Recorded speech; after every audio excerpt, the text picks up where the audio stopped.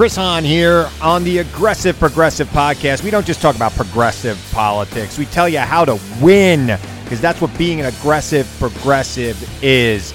Check us out every Tuesday. New episodes on Pandora, iHeartRadio, Apple Podcasts, or wherever you get your podcasts. Don't miss a week. The Aggressive Progressive Podcast with Chris Hahn.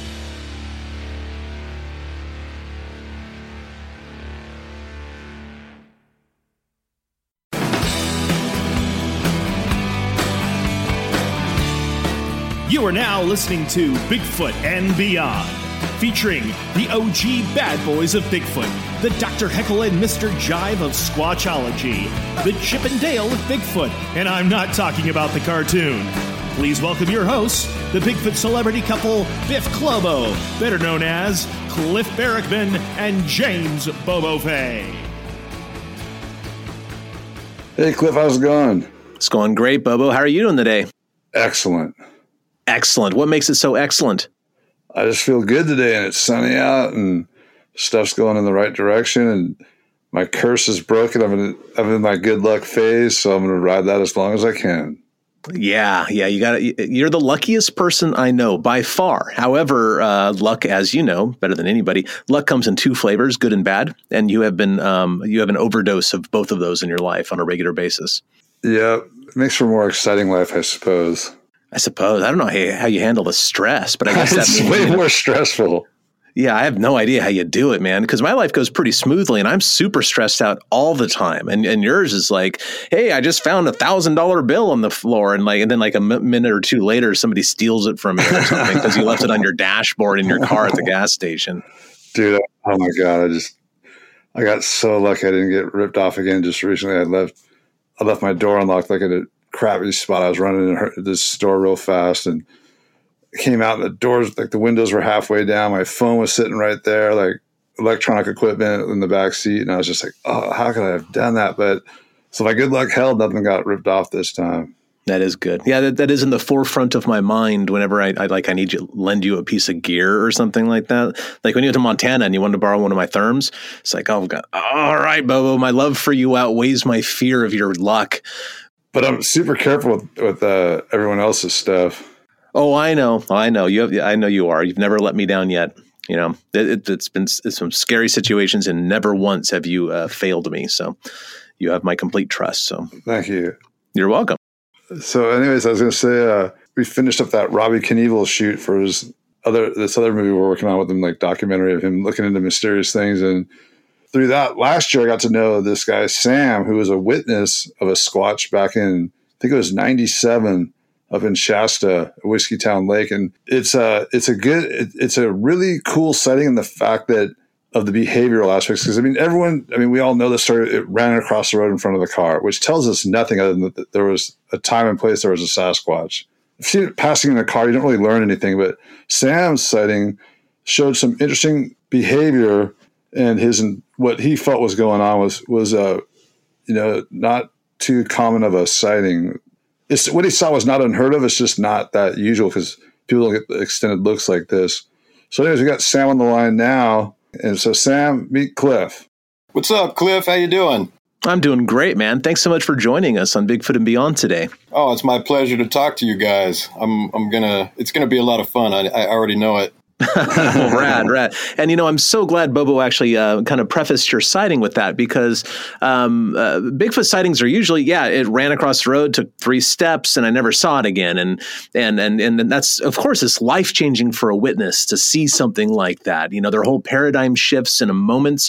They're left befuddled, like wondering what they saw. And then it's, for a lot of people, it leads them down this new road of Bigfoot that they'd never considered before.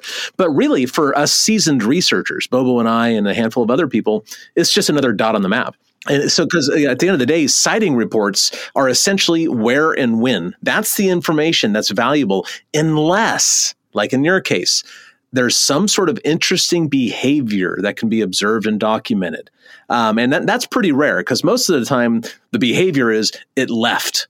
And that's really about it. So we know Sasquatches leave the area. But I'm so eager to hear about your encounter and what you observed. So why don't you take us back and set up the scene? Like, where were you and when were you there and why and all that other stuff? Just tell us the story and we'll kind of butt in with questions as you go.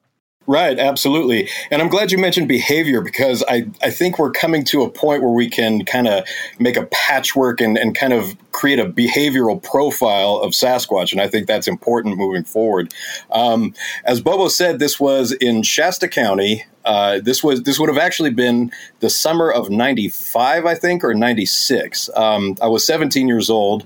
A friend of mine and I were hanging out in Redding at about 2 o'clock in the morning. Just one of those just hot as hell Redding summer evenings. And, because they call Redding that hot little hellhole on the way to Oregon. So I thought I was the only one who called it that. Yeah, apparently not. I've heard other people say it. So we were hanging out, just bored out of our minds, a couple of bored 17-year-old kids. And we were completely sober. I want to make that just clear right off the bat. So my friend and I decided to go up to Whiskeytown Lake to a popular beach where our friends would often hang out, a beach called Brandy Creek. Now, if the listeners want to look on Google Maps, I can show you the exact spot where my encounter happened. Just Google, search for Whiskeytown Lake in Google Maps and Brandy Creek Beach. And you will see a rectangular parking lot off to the left side of the road. So we go up there. I pull into the parking lot. I can immediately tell there's nobody there because the parking lot is completely deserted. I pull into the spot closest to the pathway where you would access the beach. On the left, there is a stand of pine trees. On the right, there's a little structure. You can see it from above on Google Maps. That's a concession stand / restroom area. So we start walking down to the beach between these two things, and I see that there's a figure squatting at the shoreline. And, I'm kind of talking to my friend about it, like, oh, what's going on down there? And my friend immediately got a little sketchy about it, like he was sketched out about this. So he stayed behind the whole time. He didn't go any further. So unfortunately, he didn't witness this part of the experience. Later, he did witness something, and I'll get into that in a moment. So I'm telling my friend, oh, there's somebody down there. So I go a little further, and I'm just seeing what looks like this human shape squatting at the shoreline. I could immediately tell that there was something not quite right about this. I could tell it wasn't normal. This wasn't just a person. But in those days, Bigfoot was not on my mind, so I was telling myself, oh, this is just a person, because it's shaped like a person, it's squatting there like a person, so, it's just a person. So I tell him, there's somebody down there, what's going on? So I go a little further, I go back to him, I talk to him for a minute, then he's really sketched out, and so I go back by myself toward this figure, and this time I'm no farther than 20 feet away from him. That's a conservative estimate. I could have been anywhere between 15 and 20 feet away from this individual. And I'm standing directly behind it. And I can see it just squatting there. And with its right hand, it's just kind of twirling something around in the water. The whole time, from the first moment I saw this individual up until this moment, I had this impression of sadness coming from this thing. It was acting kind of pouty, like a dejected child, like a child who had been scolded. And as I approached, I did hear this whimpering sound, like this sound kind of like, just kind of the most pathetic sound you could hear. But it happened in this moment where I wasn't really sure what was happening, so I wasn't fully processing this sound that it made.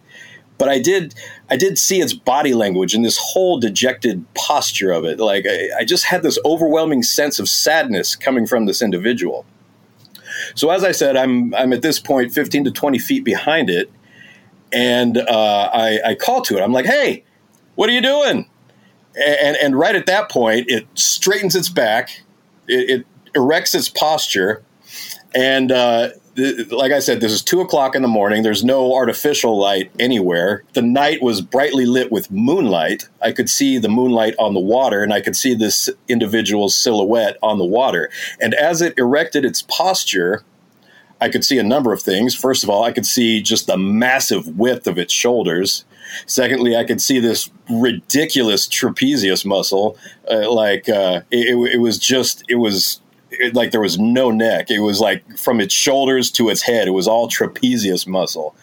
And as it erected its posture, I could see the hair separate on its shoulders. So I could see at that point that it was uniformly covered in dark hair. And it could be that as it was erecting its posture, its hair was actually bristling like a dog would, if it felt threatened. Or it could just be that the hair separated naturally as it straightened itself. I don't know.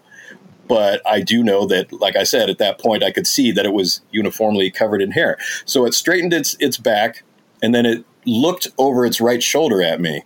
And as it did so, the first thing I noticed about its head was that it appeared boxy to me. It looked boxy. That was a word that popped into my head right at that moment.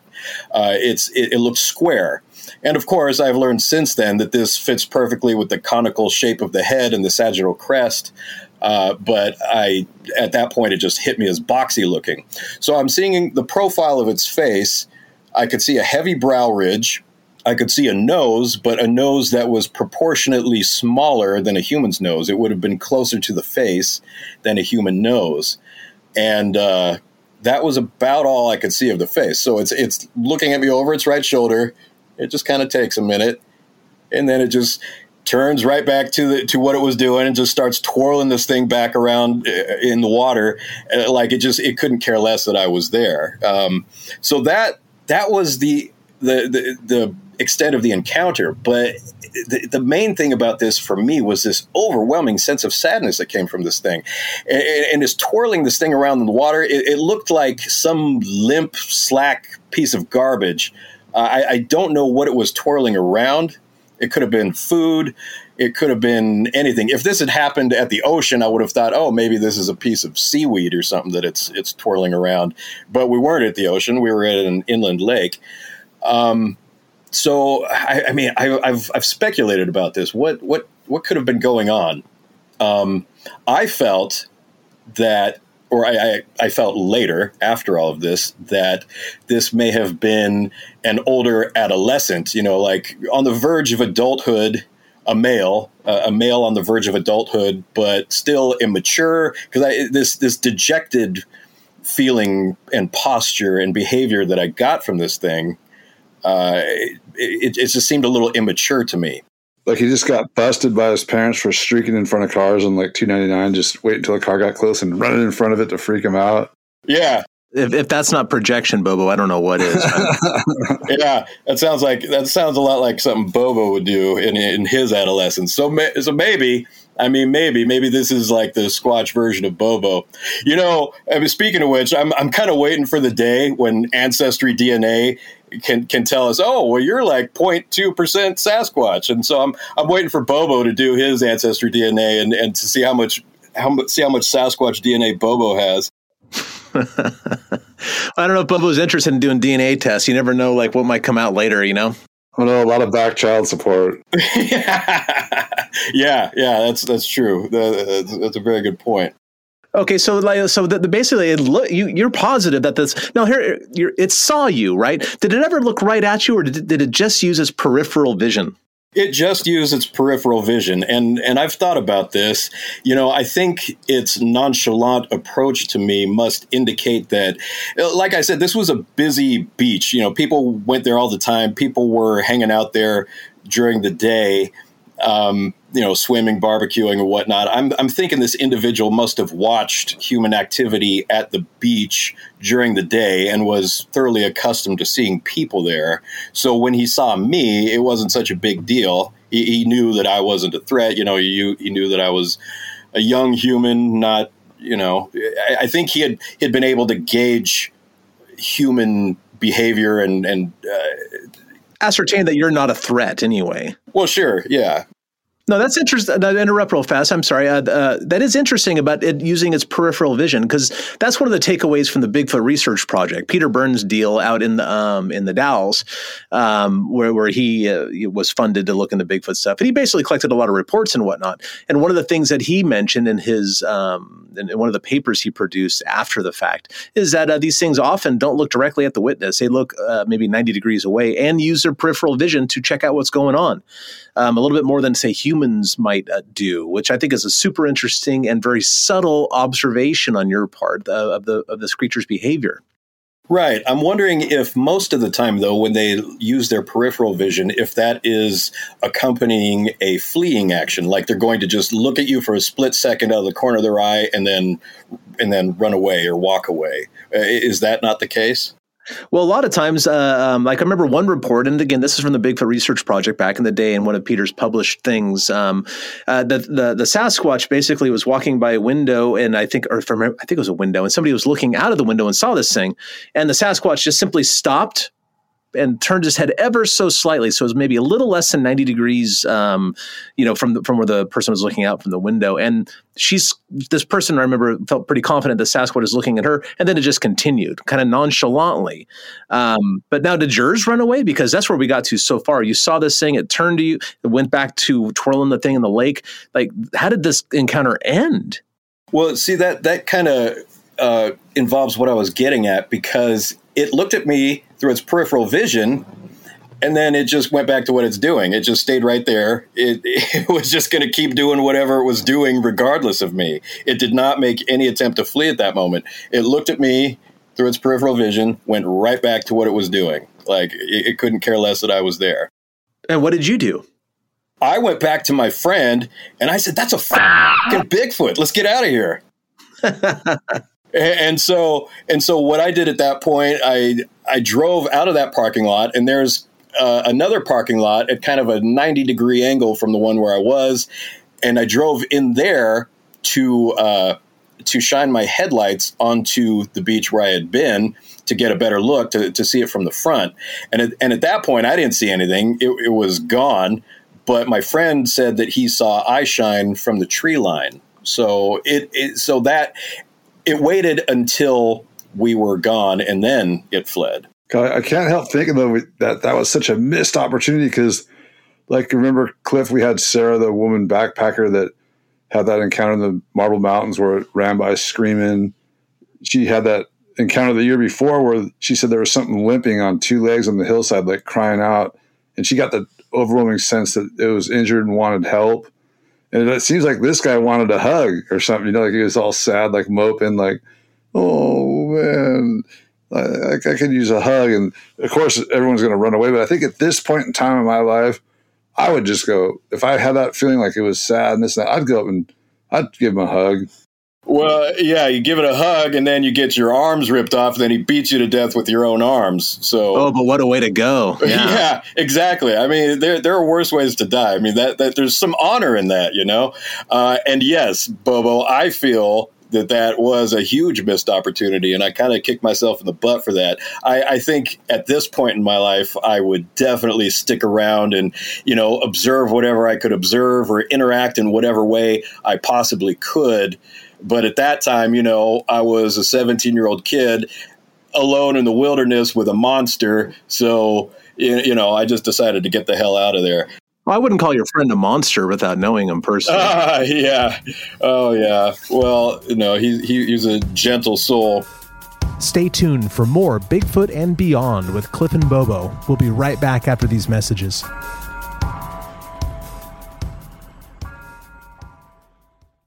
Sonidos of our music. Sonidos of our voices. Sonidos of our stories. Listen to the sounds and voices of Latin music and culture with Pandora stations like RMX, La Vida en Pop, El Pulso, and Satélites, and podcasts like Rubirosa and more. From music to stories, all that we are is in the sonidos of our culture. Listen now on Pandora. But seriously, I think it's someone like in that situation, like if he talked real soft and calm voice and like squatted down, like non-threatening, and just I really wonder I don't think he'd hurt you. I mean, because, you had the opportunity and it just didn't. I think if you try to, empathize with it, it'd be super hard to do, but I don't know what would happen, but I'd really be interested to see what would happen. I mean, because you hear people talk about the forest people on that end of things, they talk about they're sad. They just want to, hear a soft voice, talk nice to them and maybe give them a treat. I agree with you in that line of thinking. I have been in that line of thinking recently myself. What is the best way to behave if I'm, face to face with a Sasquatch in the woods? And I thought myself, it would be a good idea to maybe sit down and face slightly away from it, but not too much away, just not, directly, facing it head on and, speak softly and maybe make some welcoming hand gestures. Well, which comes back to that peripheral vision thing again, because I think that there's a reason for it in primates, and in fact, I'm going to go out on a limb and say all mammals. I know it's true for a lot of mammals, dogs and bears and mountain lions. Looking directly at them is a straight out threat. It's an FU to their their personality. Like I am challenging you, and I think that Sasquatches are not. Everybody knows they're rather shy and retiring and all that sort of stuff. They're not. Most of them, and catch them in the right mood, they're not going to be threatening to you at all. And so I think that the observation that Sasquatches often use their peripheral vision to observe you while you're in close range is part of that. I think that it might actually, at least it suggests that it's not there to threaten you. It's not trying to dominate you. It's not trying to be, alpha primate on the block sort of thing. It's just there and it's not bother. And so I think that's part of it too. Like if you ever do have an opportunity to observe a Sasquatch at close range again, try not to look at it directly, just to see what happens. Maybe that would extend the observations, avert your gaze a bit and check it out through your own peripheral vision, just like they do. Because, if you want to know, if you're in a strange culture or a different country or something, a lot of times all you can do is observe the people there and copy their reactions. And when you're face to face with a Sasquatch, that might be a good plan of attack, so to speak, if attack is even the right word, to follow their lead, use their same mannerisms and see what happens, unless you interpret them as being aggressive, of course. Right, of course. Maybe a good plan of not attack, a good approach to a peaceable encounter. And yeah, I absolutely agree with that. I mean, the same behavior extends even into humans. Of course, this would be reflected in the Sasquatch as well. I mean, we talk about varying human cultures. One doesn't make eye contact in certain situations. So, yeah, I mean, this is ubiquitous. This is something that exists throughout the entire mammalian world, at least. Direct eye contact can be threatening. Peripheral vision, not so much. So, yeah, I think that's a good way to go about it. That makes perfect sense. Now, Cliff, you mentioned something about just how human they are or how human-like they are. And this is a big point of interest for me.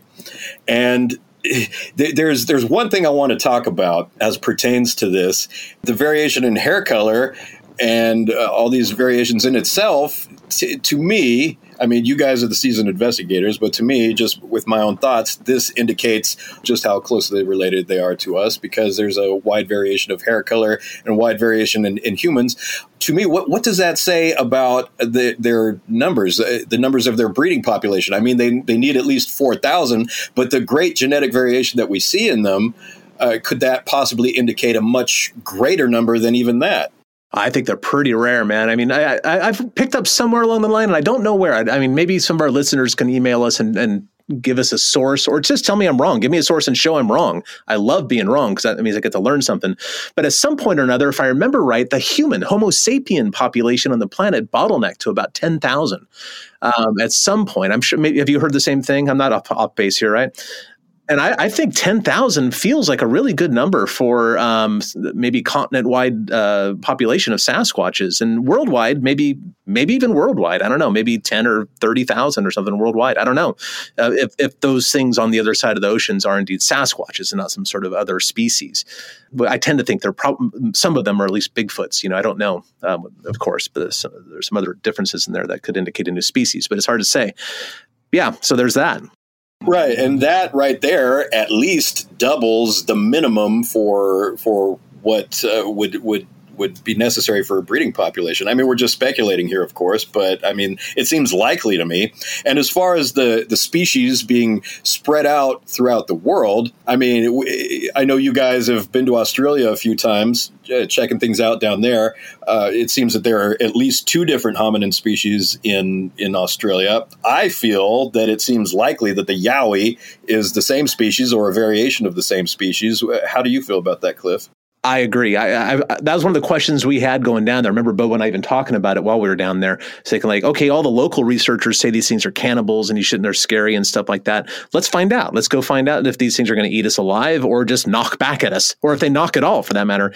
And when we were down there, Bobo heard some mumbling and stuff. He can tell you about that. And I got into some sort of knocking, actually clapping is what I was doing. But whatever I was doing, it was doing it back to me. Even when I did 2 of it, it did 2 back to me.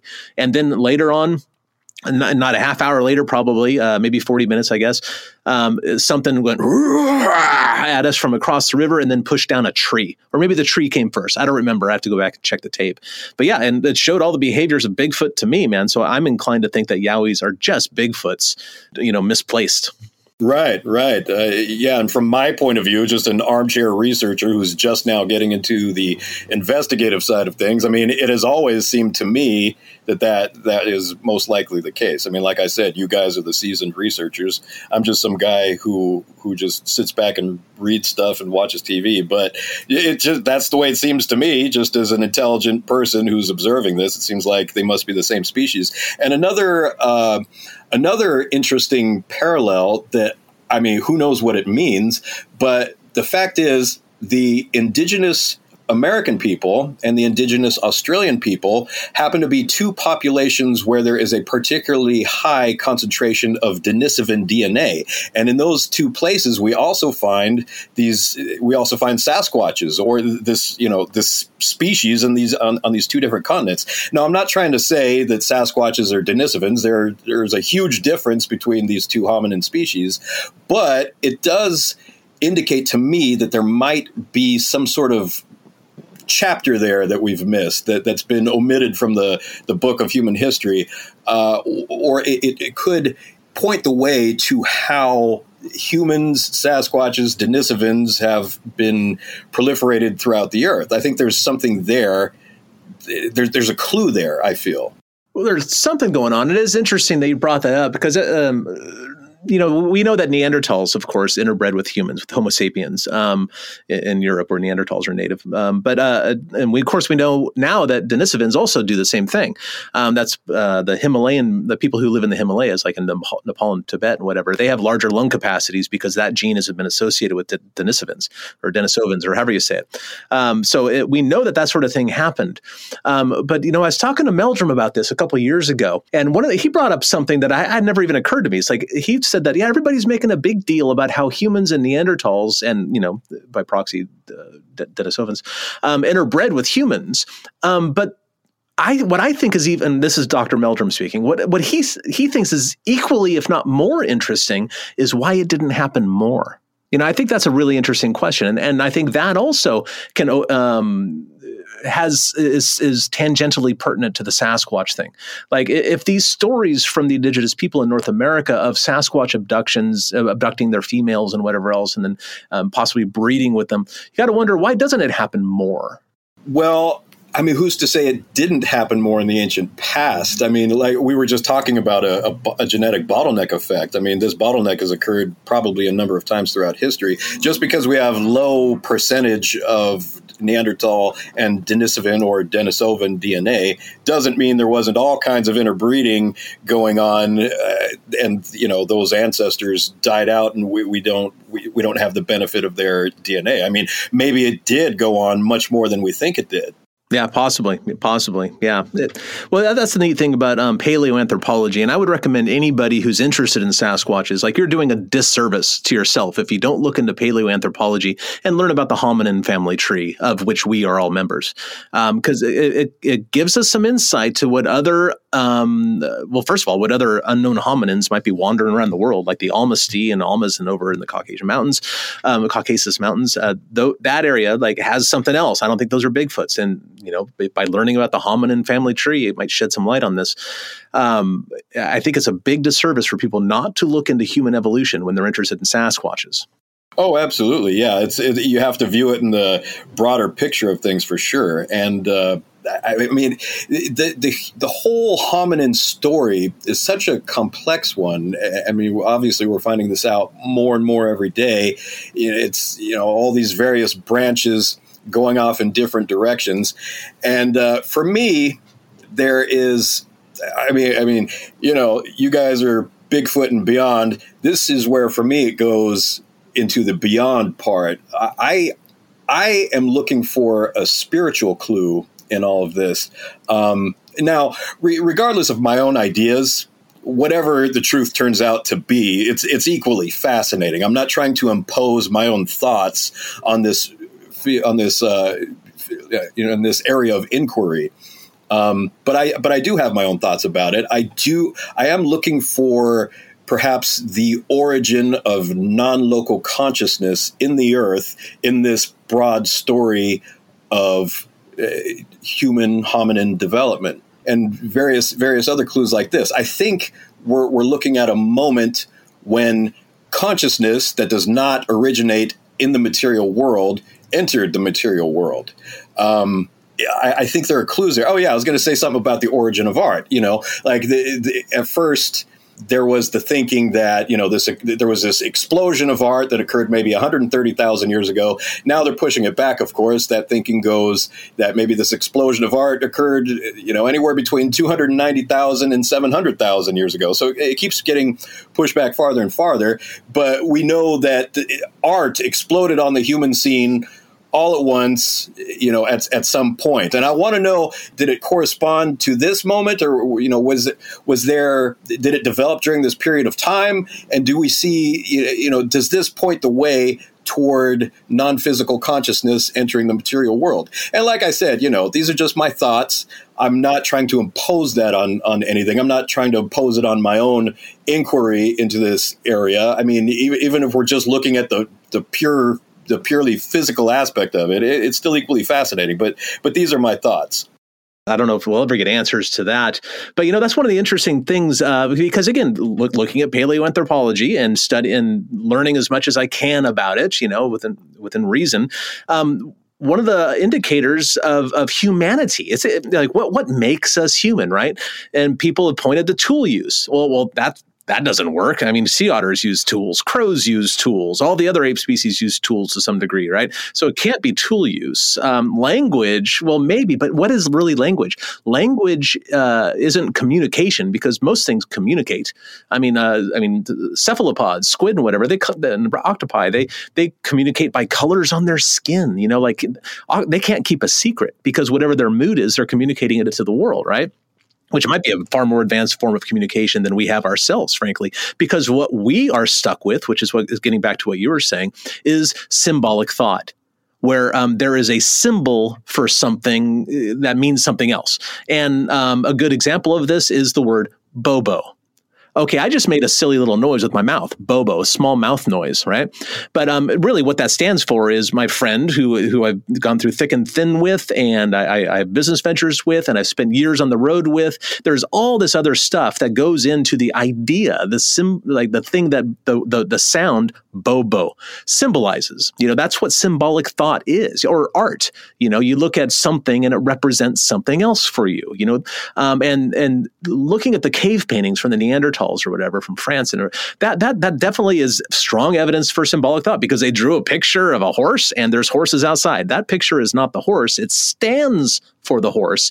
That is a signature of humanity, right? Now we know that the other ape species have that sort of thing too, with Coco the gorilla, and I think there's an orangutan, I don't know this name, who does the same sort of thing, and then chimpanzees are communicating with these sort of things, and even dogs are communicating with some level of symbolism. The hardcore skeptic behavioral scientists are saying, no, they're just trained. Well, I don't buy it. It seems that they're forming their own forming their own sentences and ideas. I don't think that these curmudgeons are on the right track here. So where does that lie in? Where does this symbolic thought come from? Because if gorillas are doing it, then don't we have to look at our last common ancestor and assume they did it too? But maybe ours is certainly more well-developed than gorillas. And certainly we have better fine motor skill than gorillas, so we can create these fantastic pieces of art and music and language and everything. Because that's the main sticking point from what I understand. I could be wrong. Again, correct me if I'm wrong.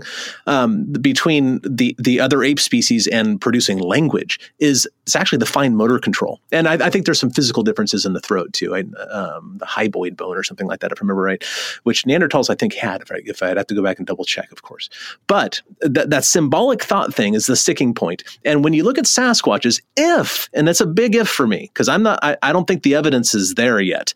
If Sasquatches are making structures or glyphs or making these little balls, weave like cedar balls and things like that, is that an attempt at that? Is that their expression of symbolic thought? And that would tell us a lot about how closely we're related, maybe not phylogenetically, but like how much of a brother and sister are these things, walking in our backyards. Right. And I do agree with you about dogs, for example, and about, I try to give animals more credit than science typically would. And there's more going on. So I agree with you about that. And yes, there is nothing specifically about humanity where one thing only belongs to us. And there's nothing that just says, yeah, this is it. This is what makes us us.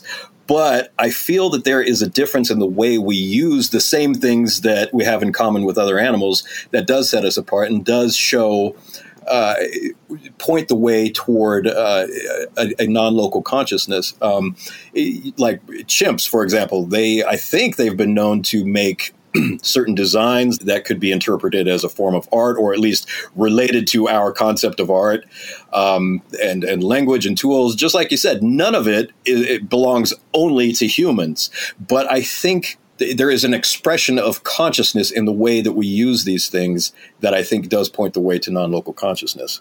Quite possibly. I've an interesting idea, and I don't know if there's evidence for it or whatever.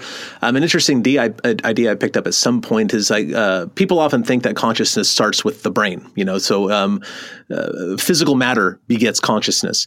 But there's some physicists out there, and I read an article last year or year before about it. And I have an interesting idea. I haven't chased it down very far, but I like toying with interesting ideas, philosophical ideas or ideas about the universe. They're just fun to think about. It's a good way to stretch your brain muscles, right? The general model is that physical matter will eventually create life. Life will eventually create consciousness. So consciousness is born out of matter. But there's these renegade physicists that are kind of wondering if it's not the opposite, if that consciousness itself creates the matter. Exactly. Yes, that's kind of where I'm thinking with all of this. And then our brains are just receptors. They're just like cool. They're like the bunny ears TV antennas, that we just get a narrow bandwidth of this larger consciousness that we're born into. So. Exactly. Such is my thinking. Well, consciousness manifests in the body in any number of ways, through the endocrine system, through the biochemical, electrochemical processes of the body. I feel that consciousness is manifesting in those ways. And what we do when we're doing something physical, anything physical, we are actually interacting with, it is actually non-local consciousness interacting with the material world in any given moment to moment. That's something to think about. It's so hard to wrap words around stuff like that, because words themselves are the symbols, and they kind of fall far short to begin with. Oh yeah, absolutely. I agree with you there. But Bobo, what do you think? I agree. Well said. Yeah. Stay tuned for more Bigfoot and Beyond with Cliff and Bobo. We'll be right back after these messages.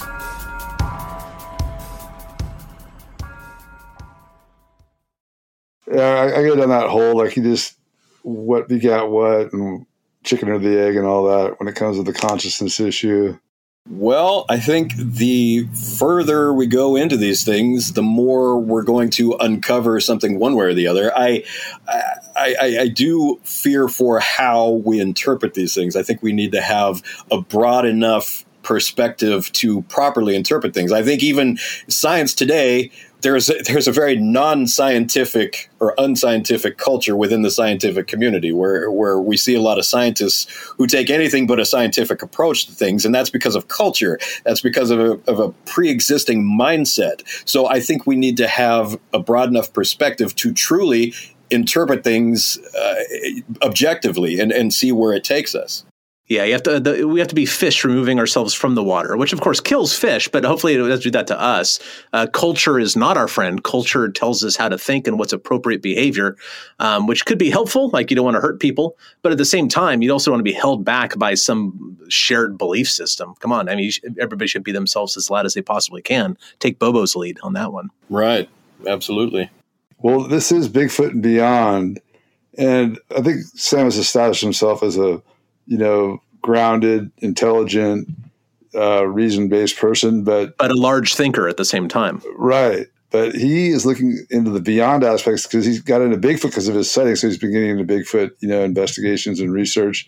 But that has led him into some strange other kind of entities reported. Sam, could you give us a rundown on that? Oh, yeah. Actually, I lost my home and everything else in the campfire in Paradise, and I chose to come to Siskiyou County specifically because of the Sasquatch and other phenomena that are concentrated in this area. And I am looking into all sorts of things that are going on in this area. So much incredible stuff coming from very credible people. I'm investigating a reptilian humanoid sighting in Dunsmuir. And this is from a very credible source, a professional person, a well-educated person, very, very credible people experiencing very incredible things. And I actually have a theory about Mount Shasta itself, if you guys want to hear it. It goes down the rabbit hole a little bit. Now, in order to provide a little background for this theory, one has to kind of accept that certain orthodox thoughts about prehistory are inaccurate. And I'm referring specifically to the Great Pyramid. Now, Orthodox Egyptology would have us believe that the Great Pyramid was built around 2500 BC. There is plenty of evidence to suggest that the Great Pyramid was actually built around 10,500 BC, around the time of the last ice age. And for those who wish to look into this, there's plenty of information out there. I would start with Graham Hancock, and I would also look into the material given to us by Edgar Cayce.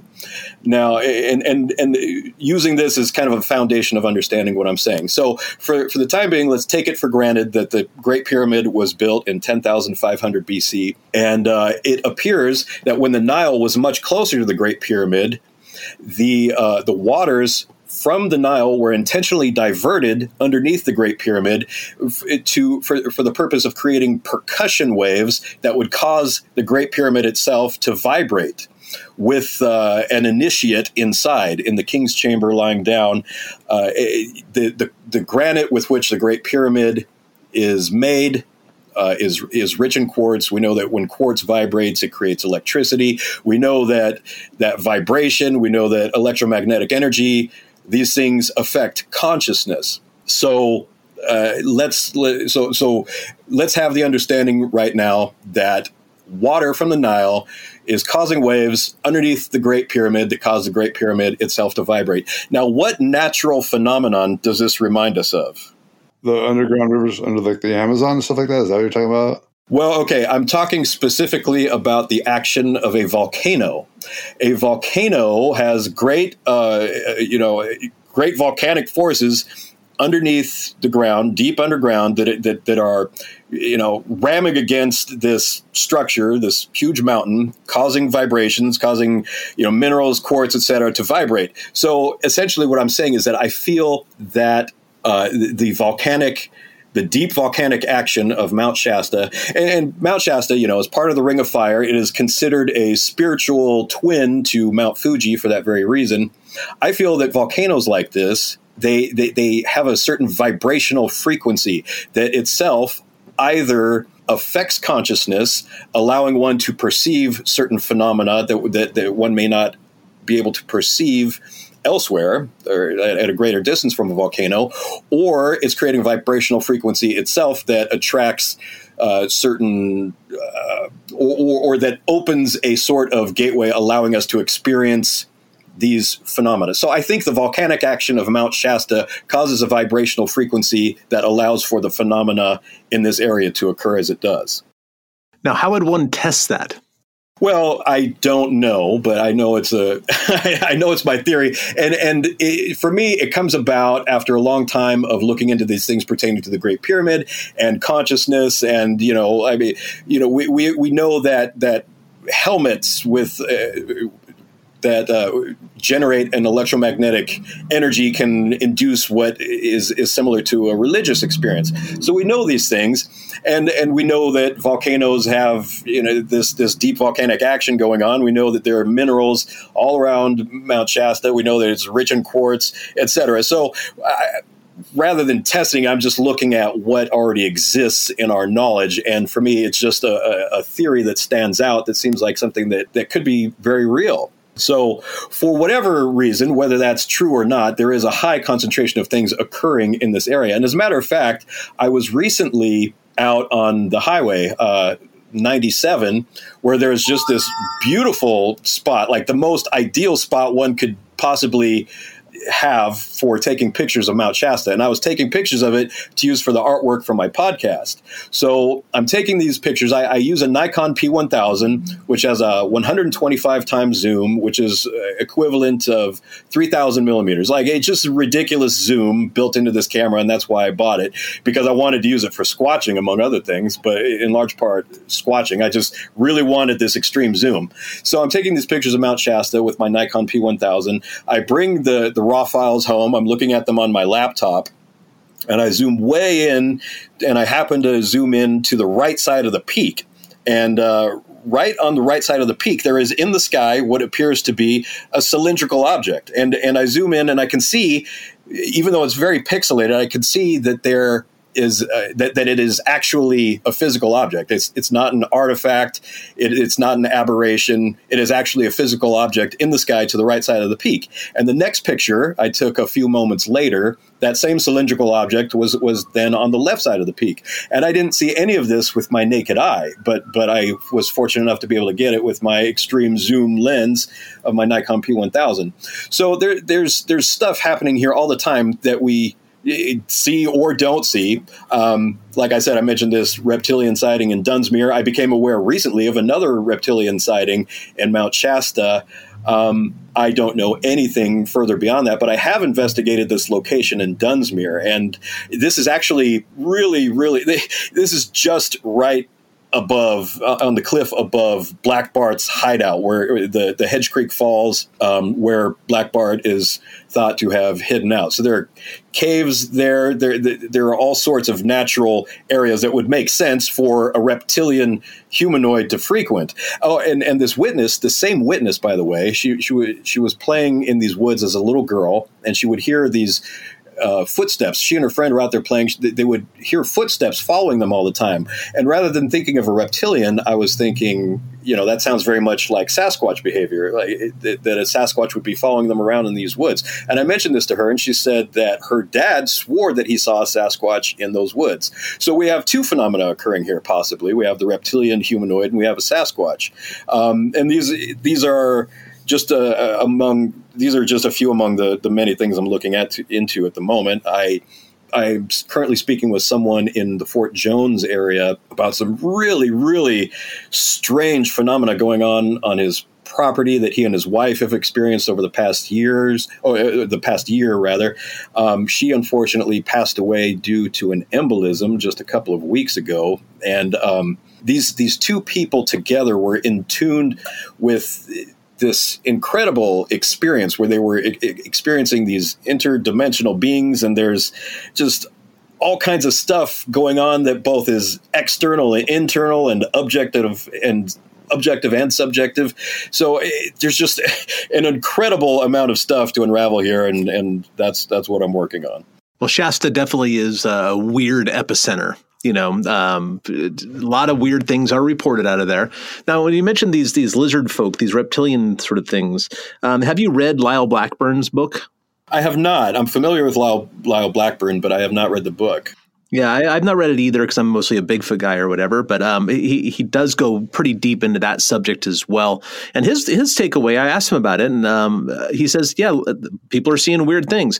But he did say that a significant number of the reports that he personally looked into, he thinks are misinterpretations of actually observing a Sasquatch.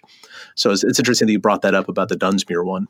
I questioned my witness about that very thing. It was at nighttime, and I was thinking, the low lighting, maybe this was a misidentified Sasquatch. What actually happened was that this witness at the time was a child. She was watching TV. There was a window behind the TV that was 7 feet off the ground. Her parents didn't bother to put a curtain on this window because it was so high up that they thought nobody could see into it. So she's watching TV. This being just passes from right to left, stops in front of the window, turns and looks at her, and there's this extended moment where they're making eye contact, and then it continues on its way. So I was thinking, trying to make sense of this, well, I mean, there are a number of things that could factor into a misidentification here, and this, in fact, could be a Sasquatch. She mentioned that it had cobbled skin, it had gray skin, no hair. I was thinking maybe this is a Sasquatch with mange. I ruled out that possibility because of any number of other things that she said. Like there was no nose structure. She did see 2 nostrils, but there was no nose structure. And she saw, a broad mouth with no lips. She saw completely solid black eyes. And like I said, she mentioned the cobbled reptilian-like skin. So yeah, I did look into the possibility that this was a misidentified Sasquatch. In this particular case, I have come to the conclusion that it is not. Well, yeah, who knows, man? Who knows? I wasn't there. So, right. That's exactly it. I mean, because you talk to these credible people, like our manager Lee saw a dogman. I mean, reliable, smart, credible people have these sightings you just can't explain. It's just, I mean, you can explain the Bigfoot, but the other stuff is just nuts. Right. What is one to make of this? I mean, when presented with evidence of something that exists beyond even Bigfoot, at least there's precedent for it. There are primates, there are hominins, there's some kind of precedent for it, even though it's unexpected and seemingly unlikely from a scientific point of view. They exist, and it's far-fetched to some, but at least people can wrap their head around it. When it comes to a reptilian humanoid and to a dogman, I mean, what the hell is someone to make of this? I mean, it's coming from credible people. And the sightings are credible, and often the observations themselves are detailed. So, I mean, all indication is that they saw what they believe they saw, but what the hell is somebody to make of that? Reptilians and dogmen. There's no precedent for any of it insofar as the Western mindset is concerned. I don't have an answer for that one. Yeah, I don't either. That's why I'm looking into it, because it's fascinating stuff. Yeah, I mean, I'm really interested in that stuff, but I just don't look into it. I just don't spend any time on it because I know Bigfoot's in this 3-dimensional world at least part of the time or all the time. There's just, that can keep you busy for many lifetimes. So I just I'm interested in all that stuff. I love hearing about it, but I just don't spend much time looking into it. Yeah, it's kind of where I'm at, too. Like, I know Sasquatches are just real kind of boring animals, frankly. I like the cryptozoology stuff. I like species that may actually be there all the time, physical reality sort of stuff. Because everything else, and I mentioned this, I think, on the podcast we did recently with the guy from Montana Vortex, is that all the other paranormal stuff, if you want to call it paranormal stuff, it all comes down to subjectivism. It all comes down to complete trust in the observer and their linguistic skill to communicate what they saw. And that's not good enough. I mean, it's fun. I enjoy it. The weirder, the better. I really enjoy the weird stuff. But what do you do with it? Because what else is there besides a story at the end of the day? Right. And I've had very much the same thoughts and feelings that you guys are expressing. You know, when I first decided, you know, what am I going to do? What am I going to look into? I decided Sasquatch, because Sasquatch is on the ground. It's not in the sky. It's not a light in the sky that I can't chase. Sasquatch is on the ground. There's a way of, you know, tracking and interacting. And it's, you know, it's something mundane in the truest sense of the word. So it's something that is tangible. When it comes to these other things, not so much. But at the same time, when I hear about them, and I can't ignore it when there's something that is credible. I can't just dismiss it and say, well, I'm going to focus on something else. I mean, I'm huge into Sasquatch. I love Sasquatch. I want to have those answers before I die. So, you know, Sasquatch is a very main focus for me. But I have to look into the other things as well. I mean, I can't just say, well, you know, who knows, and shrug my shoulders. I have to, when there's something that I can investigate, I have to do that. So that's what I'm doing with Sasquatch and all manner of phenomena like this. Well, God, I sure appreciate that. That means I don't have to do it. Yeah, well, that's what I'm here for. Yeah. Well, my good friend Tom Powell says the same thing. So, Clef, I'm glad you're looking into the whole physical thing, because that means I don't have to do it. I feel the same way about you, Tom. So, yeah, perfect. Yeah, that's why, and I think that's great that we all have our own interests and we all do what we want to. We all spend time on what we think is worth spending our time on, you know. And it's because certainly the universe is full of mystery, and we'll never get to the bottom of this thing. And we'll be lucky to know when we're dead. Right, sure, but I mean, I think trying to tackle the mystery itself is a way of expanding human consciousness. And I think that's why we're confronted with it, to expand our consciousness. I mean, it's like the monolith that appears suddenly among the Australopithecines in 2001, A Space Odyssey. You know, it's just a bunch of apes, and then this monolith appears, and then, suddenly they're using bones as tools. You know, it expands their thinking. And I think confronting these mysteries in itself, whether we get answers or not, it expands human consciousness, and so that's what I'm after. That's right. Bigfoot and Beyond with Cliff and Bobo is a human consciousness expanding drug podcast. Yeah, absolutely. No drugs necessary. You just listen to the words. It's perfect. Yeah, it's barely addictive at all. Well, I enjoy it, so maybe that makes it addictive. Well, Sam, I mean, I thought I was going to listen to a Bigfoot sighting here, and it just got really out there and really weird, and I absolutely loved it. I love thinking about these philosophical ideas and consciousness and all that sort of thing, because when you start tracking down one weird thing, like a Bigfoot, it often leads to other weird ideas. So I can't thank you enough for sharing with us your sighting report and being so open about your other thoughts and all that other stuff. So you're obviously an intelligent guy. You're well-spoken. You like thinking about things on the fringe and on pushing the envelope. Where can people learn more about what you're into? Do you have a blog, or do you have a podcast? Do you have a website, or do you have, what do you got? Like, if people want to learn more about what you're talking about.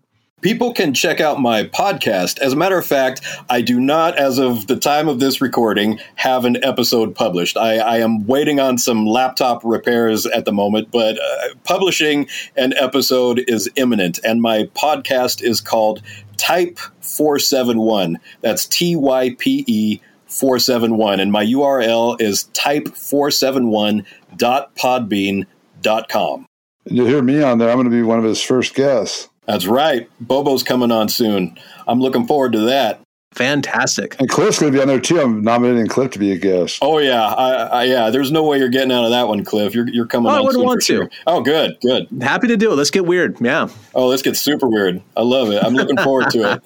Thanks, you guys. Thanks so much for joining us, Sam. Sure appreciate it, and I look forward to being a guest on your podcast soon. Well, Bobo, good score, man. That was not only a great Bigfoot report with interesting behaviors, as you noted, it got weird at the end, and there's nothing I like more than weird. Yeah, and especially when, we had the previous hour sort of established that Sam's a sober-minded individual, well thought out, well spoken. So when you hear someone like that get into the weird, it's like it gives it more credence. Yeah, the weird is all around us. You just have to kind of embrace it. And, that's why I do Bigfoot stuff, because I was always interested in weird stuff. But Bigfoot is one of these things that the more I learned about it, the less weird it became. And I'm actually at the point where Sasquatches are just kind of boring real animals at this point, based on the evidence that has come to me in my personal experiences. But it always starts out with the weird. And I think that any new idea, new thing that anybody wants to chase down does start with this weird, crazy idea. And the more you learn about it, the more tame that idea might become. And of course, everybody out there, if you want to like help promote the show, the best thing you could probably do is wear a t-shirt of ours or a hoodie. Bobo and I have made these Bigfoot and Beyond t-shirts and hoodies. They're available in a variety of colors and straight from the only source, SasquatchPrints.com. You can get our swag out there, our merchandise stuff. So go check it out. It's a great way to advertise the podcast. I wear my shirt all the time in the shop. People ask me about it. Do that for us. It would be helpful. Yeah, we appreciate it. Well, cool, Cliff. That was a great episode. I'm looking forward to next week. We got another good witness coming up. So, and thank you everyone for listening. Hit like, hit share, spread the word.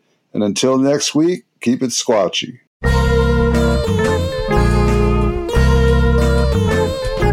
Thanks for listening to this week's episode of Bigfoot and Beyond. If you liked what you heard, please rate and review us on iTunes.